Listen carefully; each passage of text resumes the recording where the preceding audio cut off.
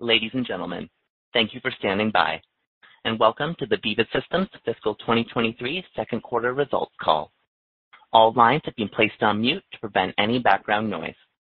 After the speaker's remarks, there will be a question and answer session. If you would like to ask a question during this time, please press star followed by the number 1 on your telephone keypad. If you would like to withdraw your question, again, press star 1. Thank you. Ato Garrett, Senior Director of Investor Relations, you may begin your conference. Good afternoon and welcome to Veeva's Fiscal 2023 second quarter earnings conference call for the quarter ended July 31st, 2022. As a reminder, we posted prepared remarks on Veeva's Investor Relations website just after 1 p.m. Pacific today. We hope you've had a chance to read them before the call. Today's call will be used primarily for Q&A. With me today for Q&A are Peter Gassner, our Chief Executive Officer, Paul Shawah, EVP Commercial Strategy, and Brent Bowman, our Chief Financial Officer. During the call, we may make forward-looking statements regarding trends, our strategies, and the anticipated performance of the business, including guidance regarding future financial results. These forward-looking statements will be based on our current views and expectations and are subject to various risks and uncertainties. Our actual results may differ materially. Please refer to the risks listed in our earnings release and the risk factors included in our most recent filing on Form 10-Q. Forward-looking statements made during the call are being made as of today, August 31st, 2022, based on the facts available to us today. If this call is replayed or viewed after today, the information presented during the call may not contain current or accurate information. Veeva disclaims any obligation to update or revise any forward-looking statements. We may discuss our guidance on today's call, but we will not provide any further guidance or updates on our performance during the quarter unless we do so in a public forum. On the call, we may also discuss certain non-GAAP metrics that we believe aid in the understanding of our financial results. A reconciliation to comparable GAAP metrics can be found in today's earnings release and in the supplemental investor presentation, both of which are available on our website. With that, thank you for joining us, and I'll turn the call over to Peter. Thank you, Ato, and welcome everyone to the call. We had a solid Q2 with revenue ahead of our guidance and operating income at our guidance.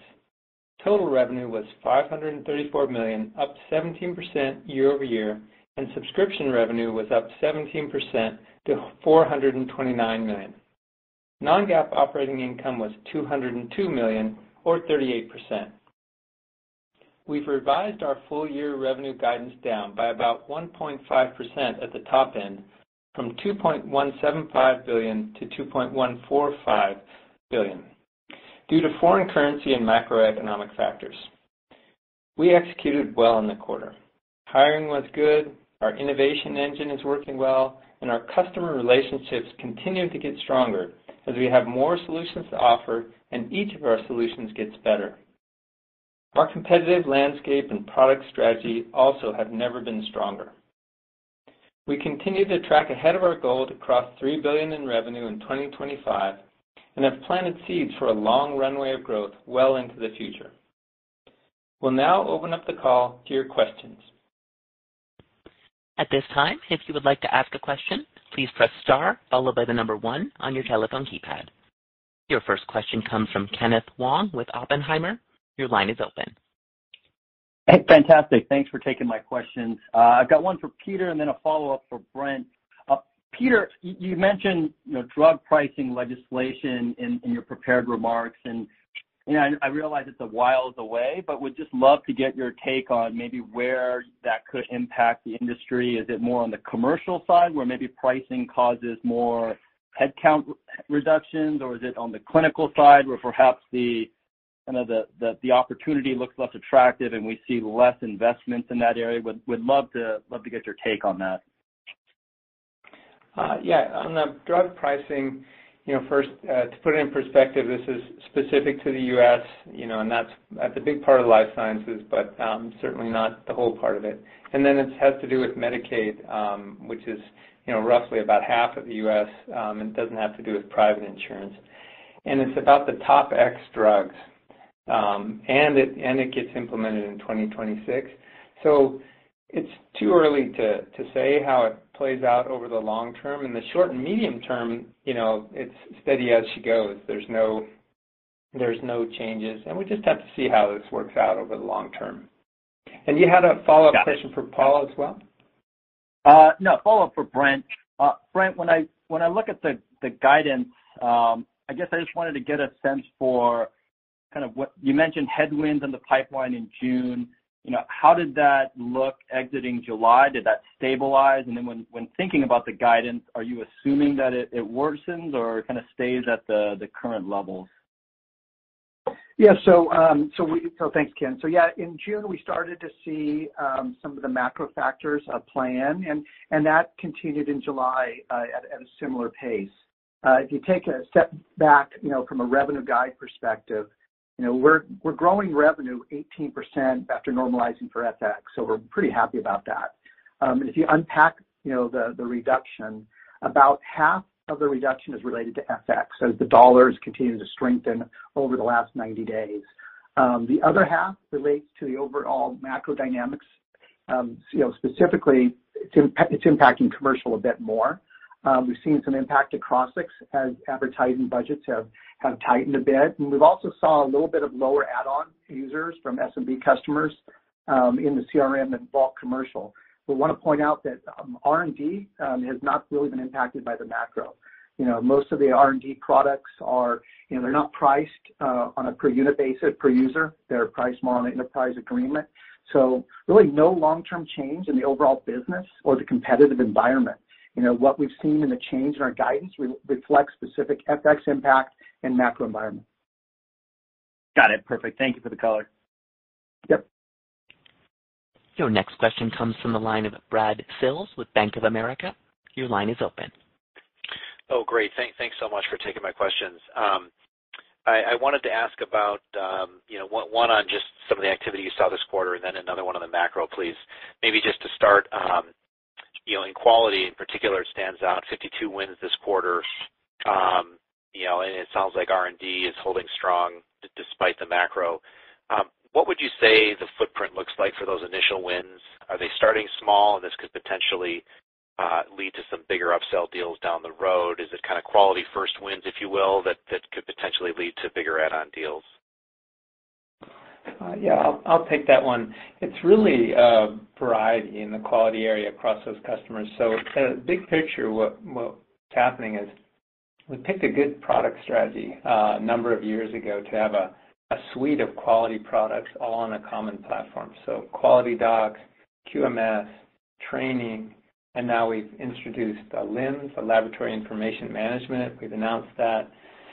So we're really the only company that has that integrated suite of products. And then we have a good account coverage as well. And, we're just executing. So, yeah, it can be a small biotech that the only thing they need from us at the very beginning might be quality, or it can be a new customer that's an established customer that just happens to be starting in one of our product areas in quality, and then they're going to add multiple product areas in quality. Or it could be a customer where quality is the first area, and it's going to lead into clinical and regulatory and others. So I would say it's an even mix across all three, and it goes across segments. Enterprise, SMB, pre-commercial, goes over into MedTech as well. That's great. Thanks, Peter. And then, Brent, one for you, if I may, please, just on the guide for billings, 9% growth, it looks like, for Q3, a pretty meaningful deceleration. Could you just help us unpack, currency versus macro in there, and then just within the macro, it sounds like you're not assuming, or you haven't seen R&D impacted here as more commercial side. Is that what you're assuming kind of in your guidance going forward? Thank you. Yeah, I don't recognize the 9%. I can talk to the numbers that we have. I believe on a constant currency basis, we're guiding closer to 17% for billings in Q3. But what we're seeing is the billings, the reduction in the second half has really been a factor of two things. One is FX, similar to revenue, as well as the macro. On the billing side, about a third is related to FX, again, to the strengthening dollar. And then the balance is related to, predominantly commercial again. So we talked about the Crossix piece a second ago and some lighter in uptick in number of user add-ons. R&D remains strong. So, we're happy overall with the strength of the business and guiding 18% billings on adjusted for for FX and billing term changes. Thanks so much, Brent. Yep, thank you. Your next question comes from Rishi Jaluria with RBC Capital Markets. Your line is open. Oh, wonderful. Thanks so much for taking my question. First, I wanted to start out by just better understanding kind of some of the puts and takes of the guidance in the back half of the year, because if we take guidance at face value right now, be it billings or subscription revenue, the idea of reacceleration in the back half of the year seems to be off the table for now. Is that the right way to think about it, longer term, or is there still kind of a scenario where we can see overall subscription growth reaccelerate above 20%? I'm not asking for guidance for next year. I know you'll provide that next quarter, but maybe just how we should be thinking about the potential for reacceleration, and then I've got a follow-up. Yeah, so FX, Rishi, it definitely had an impact. We called out slight acceleration with expectation and revenue in the prior guide, and that has been challenged by the FX and the macro. The underlying business remains as strong as we thought 90 days ago. So that is unchanged. The competitive environment, it's in our favor, as strong as ever. So I would think about it that way, and also think about the opportunity ahead. We're still early days in a broad opportunity across R&D as we are, the operating system for Dev Cloud, and then in commercial we have a lot of opportunities as well. If you think about Data Cloud and Link and the like, so a lot of growth opportunities in front of us. Okay, got it. That's helpful. And then maybe I just wanted to think about, in the prepared remarks, you call out maybe some headwinds on the SMB side. I guess I'm a little surprised to kind of see that, just given how big your customers and how big their spending with you is. Can you maybe help us understand directly how much of your business is what you would call SMB and how you're defining that, just so we can kind of better understand the model going forward, especially in this macro? Thank you. Yeah, sure, happy to. Maybe it'd be good to kind of take a step back. So first off, I know pharma represents about 90% of Veeva's overall revenue, with the balance being med tech and CP&C. And we think enterprise customers represent roughly 60% of our total pharma revenue. And we define enterprise as the top 50 or so largest pharma companies. So the balance of that is SMB, which is roughly 40% of the total pharma. And this is made up of a wide range of different customer types. You have small 100-person startup companies all the way to $1 billion in revenue. So that's how we're defining it. And pre-commercial is a small percentage of that. Got it. That's really helpful. Thank you. You bet. Your next question comes from Saket Kalia with Barclays. Your line is open. Okay, great. Hey guys, thanks for taking my questions here. Brent, maybe just start out with you. Can we just talk a little bit about how the all-in Veeva deals are playing into this guide? In earlier quarters, I know that those were obviously very big and very complicated deals that take a while. Are we assuming longer sales cycles for those, or lower sizes? Just curious if you can tie those two things, the all-in Veeva deals and the billings adjustment for the year. Yeah, no, happy to. So what we've seen is some increased deal scrutiny. So, and that's on a deal-by-deal basis. That could impact various sizes of deals. So, that's playing into our guide for the year. And I think you're referring to a large deal we booked back in Q1. So, yeah, I wouldn't say there's anything significant changing large deals other than some general additional deal scrutiny. Got it. That's helpful. Peter, maybe for my follow-up for you, I was wondering if you could just dig into the Crossix business a little bit more. I mean, remind us kind of what are the bigger offerings there, and sort of what's changed in sort of this, this downtick in the macro, if you will. Yeah, Crossix has a few different parts to it. It's all related to advertising. Some of it is measurement, how your advertising going, and some of it is more programmatic, which is you can buy audience for us. from us, patient audiences. So there's a lot of details to the Crossix offering, but at the macro level, due to the macro environment, people spend a little bit less in advertising, and so that flows through to Crossix. I would say we're real bullish on Crossix going forward. When we bought it about 3 years ago, the idea was to use it to develop Data Cloud, but also to integrate CRM and Crossix so we can help the industry bring together sales and marketing. And that's really playing out. So we're increasing our revenue in Crossix overall, and we're making it a broader offering, and even establishing a new type of pattern with some customers where a certain percentage of Crossix is done as an enterprise agreement, a baseline measurement agreement. Therefore, it'll be a little less variable as we go forward. But these changes take a while to play out over time. Makes sense. Thanks, guys. Thanks. Your next question comes from Keith Weiss with Morgan Stanley. Your line is open.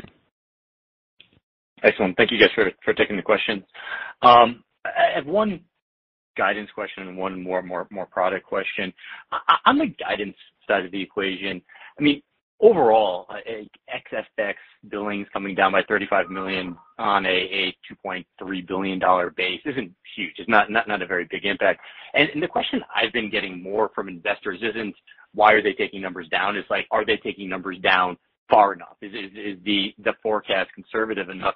So maybe for Brent, I was hoping you could help us garner confidence that this is the right cut, that no more is going to be necessary on a go-forward basis, and give us some confidence that the numbers have been de-risked on a go-forward basis. And then on the product side, I was wondering if we could dig into Data Cloud a little bit. Are there frictions there that could potentially get taken away on a go-forward basis to sort of have that progress faster, or does it just take time to sort of get through like the network effects that the existing incumbents in that space have? Can you talk to us about like what can speed up or slow down progress with Data Cloud?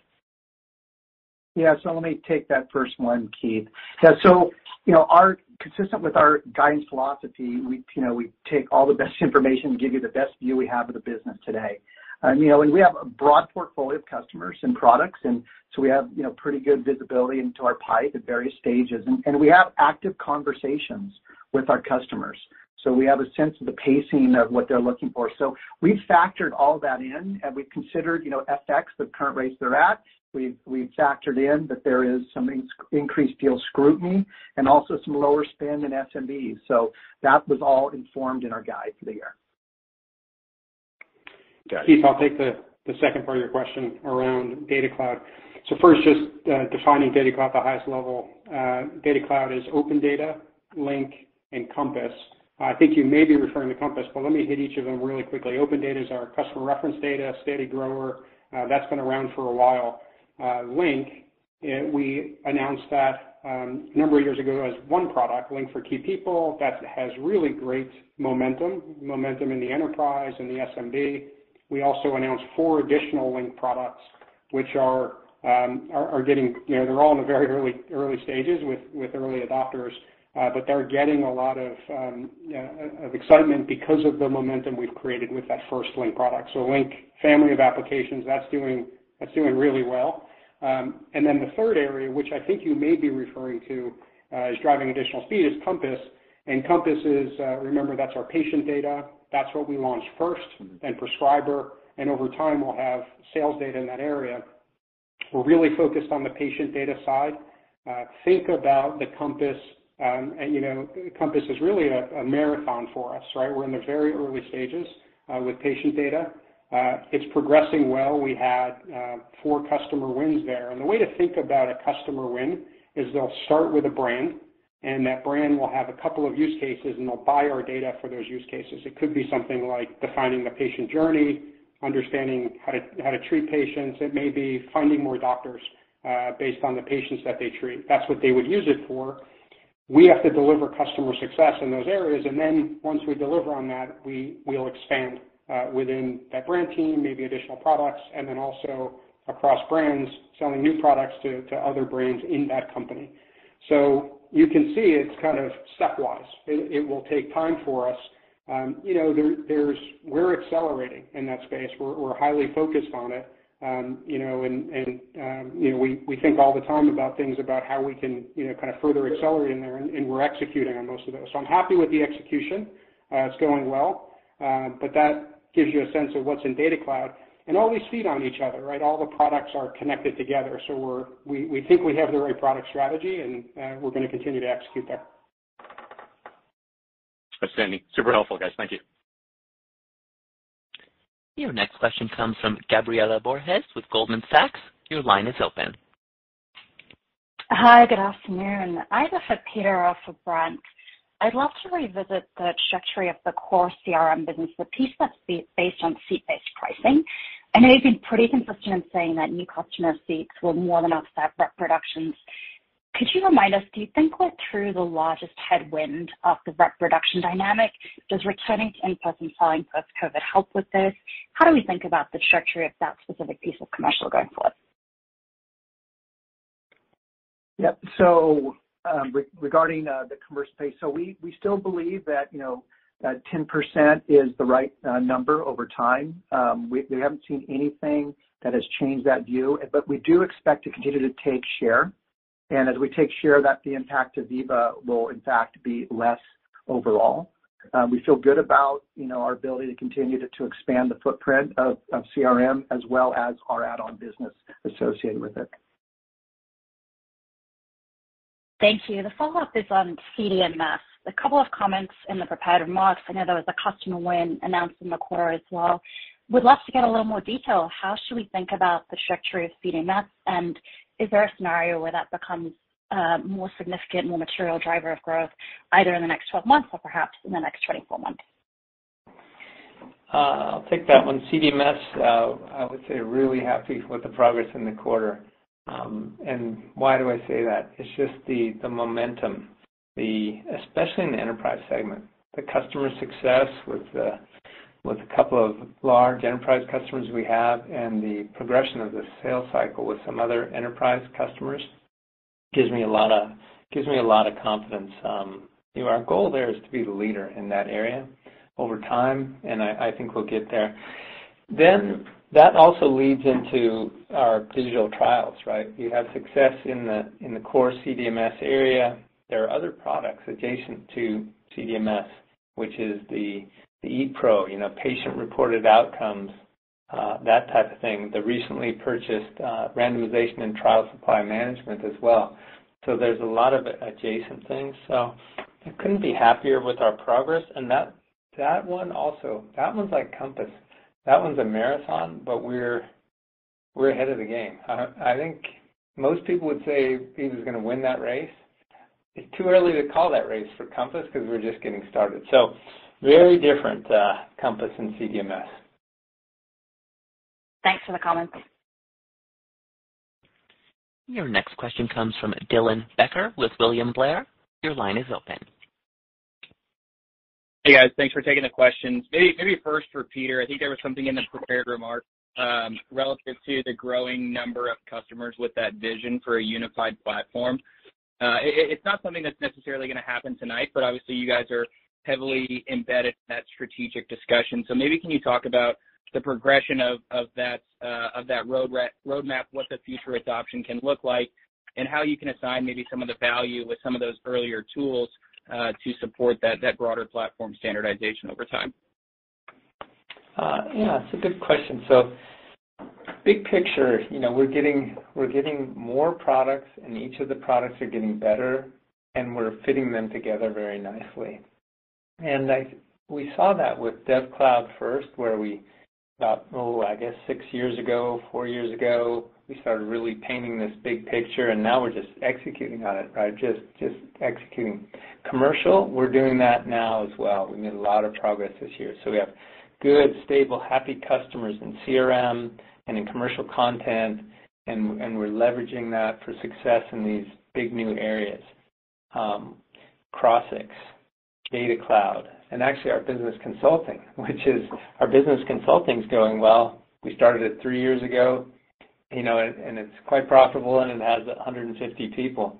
So what we're seeing is our product strategy is right on the commercial side and on the R&D side, and we're executing well.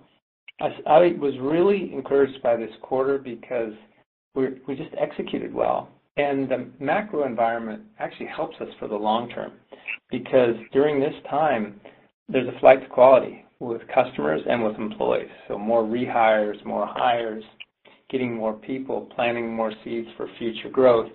Those things all they all ladder up to a more strategic relationship. When you have more excellent products, they fit together better. You just get more excellent relationships. And the macro, that happens. I've seen it a lot. I'm one of those guys. I saw the dot-com boom and the dot-com bust. I even saw Y2K and that thing, the financial crisis. And now we see COVID, right? COVID happened, and then the overspending by governments, the inflation, the correction, the war in Ukraine, et cetera. But you get through these things, and it's just about execution. Do you have the right blueprint of what you're doing? Can you stay focused? Can you execute with excellence in the product and the field? Then you do okay. So that's why you hear optimism from me, because I feel like we got a plan and it's working. Yeah, and maybe if we could follow up on that to a certain extent as well too. You highlighted a lot of kind of the ongoing innovation, a number of new product announcements, and the strategic value of that business consulting segment, maybe to the point not where it drives decisioning today, but relative to the potential value capture, and maybe that's is in an area of growing incremental reliance on Veeva to say, hey, we want you to develop more of these kind of capabilities and solutions, obviously to go out and capture more of the overall opportunity, but to continue to expand and develop that market, speaking to your point on the long-term maybe favorability from what you guys are seeing today as well. Yeah, I agree with you. It kind of, business consulting completes a picture for Veeva. Strategic discussions about, with our customers, how can they change their go-to-market motion? And that leads into both being able to introduce our products, but also to influence our products, because we have a very tight relationship between our consulting group, our product group, and our sales group. The feedback loop is very tight. And, I don't know about every company in the world, that's for sure, but I don't know about any company that has this mix inside one company. And it's really feeling good. Thanks, guys. Your next question comes from Kirk Materne with Evercore ISI. Your line is open. Yeah, thanks very much. One for Peter and one for Brent. I guess, Peter, just to start, you mentioned just a second ago that the macro actually might help you a little bit. I was just kind of curious on the R&D side. I know you haven't seen anything yet, but is there any chance of reprioritization around certain products maybe moving up the priority list for your customers in a tougher environment versus where they might have been in a more normalized environment? I know it's sort of a hard thing to guess at, but I was just kind of curious if you're seeing that perhaps at the top end of the funnel at all. And then, Brent, just on your comments about small businesses, are you referring specifically to some of your smaller biotech customers? The reason I ask is I assume most of those are more R&D customers, not necessarily commercial customers. So I was just curious if you could clarify that a little bit. Thanks. Yeah, the first question there, I guess for sure in this environment, it's not great to be selling nice-to-have products, right? Those are the first to get, the downturn. And we don't have a lot of nice-to-have products. We have real foundational ones. So I would say, things are looking good for us. The advertising, which is, the Crossix-related business, that's required over the long term, but you can modulate it up and down. So our product footprint is more about building capabilities for the long term, not nice to have. It's susceptible a little bit here when you have these hiccups in the macro, causes people to reassess a little bit. Okay, what's going on? But where you really don't want to be is in nice to have products. That doesn't work well in this environment. Actually, can I just follow up on that? I was actually referring to your product portfolio, meaning I realize none of your products are going anywhere. They're all foundational, but I was wondering, even within your R&D product portfolio, are there things that might become more of an imperative in the short term versus others? That might not be the case, but I was just curious. Yeah, it's an excellent question. No, not really, because they're all pretty foundational, and they're in their areas. You know, if you're in safety, that's the most important thing to you.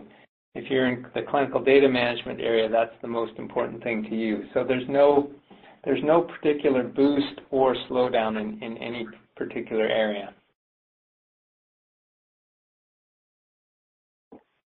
And then, Kirk, to your second question, you know, we did see it. Some of the we talked about lower spending in SMBs, and that's more in the lower half of that SMB definition that I was describing before, because that SMB space is a very wide space. But our pre-commercial exposure is really relatively small. And if I could, Kurt, I was just reflecting on your question, Kurt, and give you a bonus answer here. In terms of the products, it has more to do with just the natural cycles in the industry which run longer than the temporary macro. So, for example, some of the best progress we've had in the last year is actually in our regulatory, in the upper end of the enterprise, in the regulatory area.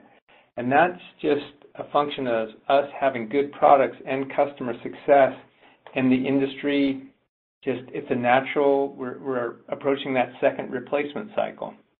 So it's more the natural rhythms rather than the macro. Thank you all. Your next question comes from Tyler Radke with Citi. Your line is open. Yes, thanks for taking the question.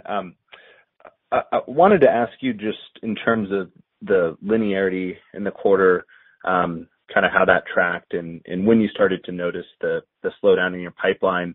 And then just to follow up on Kirk's question, I guess, you know, if we look at your R&D guidance for the full year, it did come down slightly. I presume some of that was FX, but you also didn't take up the revenue guidance. So I guess, you know, are there certain portions of the R&D portfolio that are seeing deal delays, perhaps CDMS, where the deal sizes tend to be larger?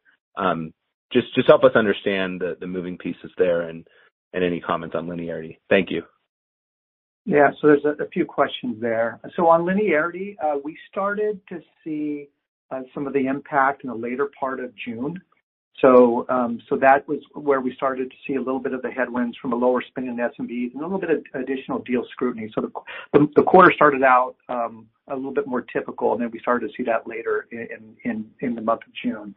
And then related to R&D, if you exclude the impact of FX on a full year basis, it's closer to 32% growth full year. So we're very pleased with what we're seeing from the momentum in the R&D space. Now, they're not completely immune either to additional deal scrutiny. So if it's a large deal, there could be additional levels of approval and inspection on that. But we have not seen anything significant in the R&D space. Great, thank you. Your next question comes from Ryan McDonald with Needham & Company. Your line is open. Hi, thanks for taking my questions. Maybe first, on the commercial side of the business, you know, we've recently in some of the checks, as we're thinking about budgets for calendar year 23, picked up that some budgets are starting to remain sort of static on a year-over-year basis for sales and marketing. Just curious if this is something that a phenomenon you're seeing as well, and perhaps how does that impact how you're thinking about beyond back half of the year and into next year, particularly on that commercial side of the business? Thanks. Yeah. Hey, Ryan, this is Paul. Can you just repeat the specific phenomenon? It kind of broke up when you said that. What are you seeing? Sorry. Yeah. Yes. So in some of our checks, we're starting to pick up that as we look at budget planning for sales and marketing heading into next year, that budgets are sort of remaining static rather than growing on a year-over-year basis. And so to put that in the context of sort of the guidance, updated guidance today, you know, are you seeing that? And two, what does that potentially say about, you know, the prolonging of any headwinds on the commercial side of the business? Thanks. Got it. Okay. Thanks, Ryan. Thanks for repeating that. Yeah, you know, we're most of the industry's entering their budget planning cycle right now. So a lot of those conversations are kind of hitting full swing in most life sciences companies. And no, I have not heard or seen that yet. You know, it's just Again, like Peter talked about, a lot of what pharma does is, these longer cycle, longer planning kinds of things, and we haven't seen any indication that budgets will be impacted next year. So we haven't heard that yet, but time will tell. Thanks. And maybe just a quick clarifying question on the SMB commentary. Are you seeing any churn at the SMB level, or is this more of a lack of expansion in spend at the SMB level? Thanks. Yeah, it's mostly a lack of expansion. So the add-on of additional CRM users, add-on of PromoMatch users.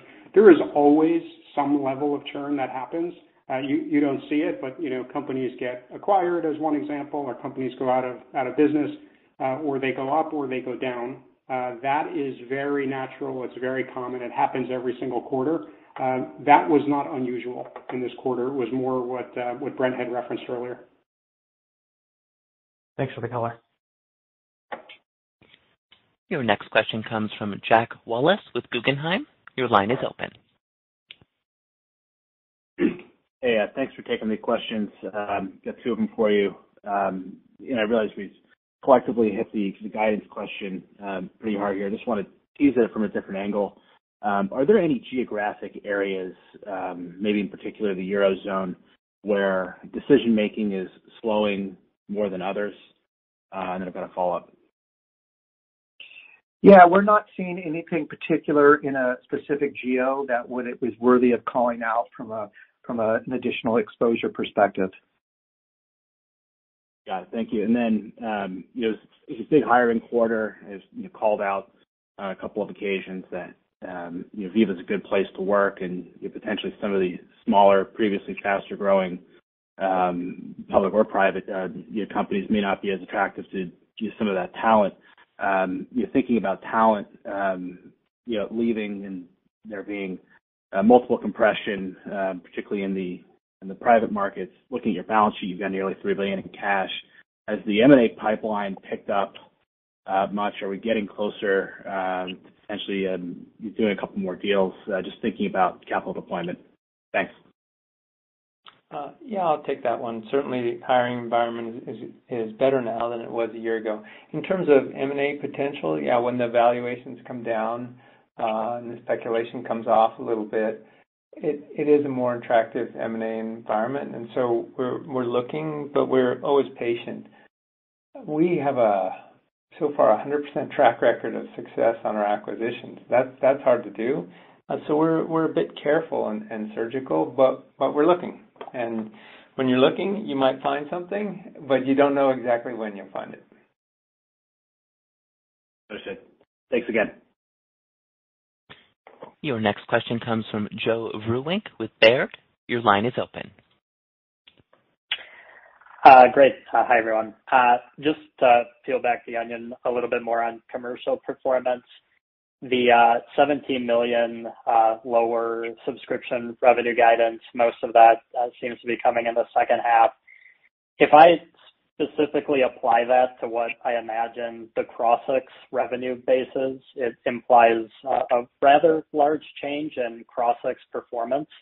Is that directionally correct, and does it just speak to the extent of kind of ad budget changes that business is seeing?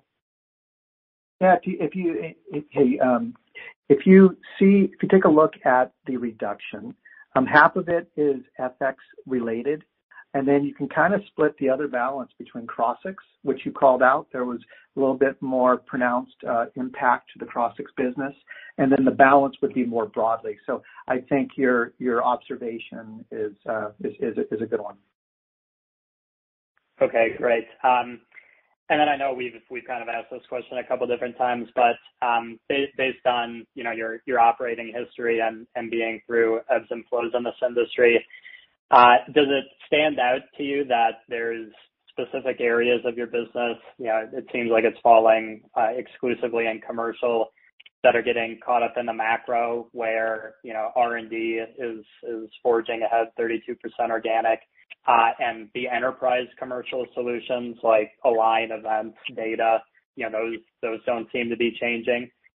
Is that kind of in line with what you would expect to be resiliency, or is there the potential that maybe those things just see effects but with a lag? So, I think where we're seeing the impact today is, as you mentioned, more on the commercial side, where it's more user-based, consumption. So that modulates a bit more in the macro. So again, it was more pronounced in Crossix, and we saw it with some of our add-ons business. So that within the year, we haven't seen it on the R&D side. On the longer term ELA type business. Those are longer, really strategic type deals, and they're less likely to be impacted, I would say, over time. I would add it has to do with the maturity of the product as well. Crossix being a special case, that can go up and down with the advertising. If we look at our very mature and high market share products like PromoMats, the commercial content, CRM, that's where you're going to see it a little bit more. You have to remember in these other growth areas where we're just getting started. So Data Cloud, including Link and Compass in there, business consulting, and then the R&D area, safety, CDMS, these new quality products. That's where it's mostly just about capturing new market share, right? And we're not as susceptible there. Right, that's just the natural cycle of getting your early adopters live and happy, getting the value out there, and then capturing the market. That area has more to do with the competitive environment than it has to do with the macro. Thank you very much. As a reminder, if you would like to ask a question at this time, please press star followed by the number 1 on your telephone keypad. Your next question comes from Jessica Wong with Raymond James. Your line is open. Hey, it's Brian Peterson. So Brent, I just wanted to follow up on some earlier questions. I appreciate all the disclosure on the SMB business, but if we had to think about where you're seeing the most pronounced weakness there, is it actually with the larger end of that SMB that are more commercial, where there's a more pronounced impact? I'm just getting questions from investors because I think a lot of people thought maybe the SMB exposure was more R&D focused, just given the pre-commercial nature. So I don't know if there's a way to split that out. I just want to make sure we're all clear and on the same page there. Yeah. Hey, Brian. No. So the exposure we're seeing is more on the commercial side, as we said before, and it's more on the lower end of the SMB space. Now, we still are seeing, like I said before, increased scrutiny on larger deals that cut across both commercial and R&D. But as far as the lower spending in SMB, that is more pronounced on the lower end and on the commercial side. Okay, yeah, and maybe just one last clarification. Any help on how Crossix is priced? Have you guys disclosed that?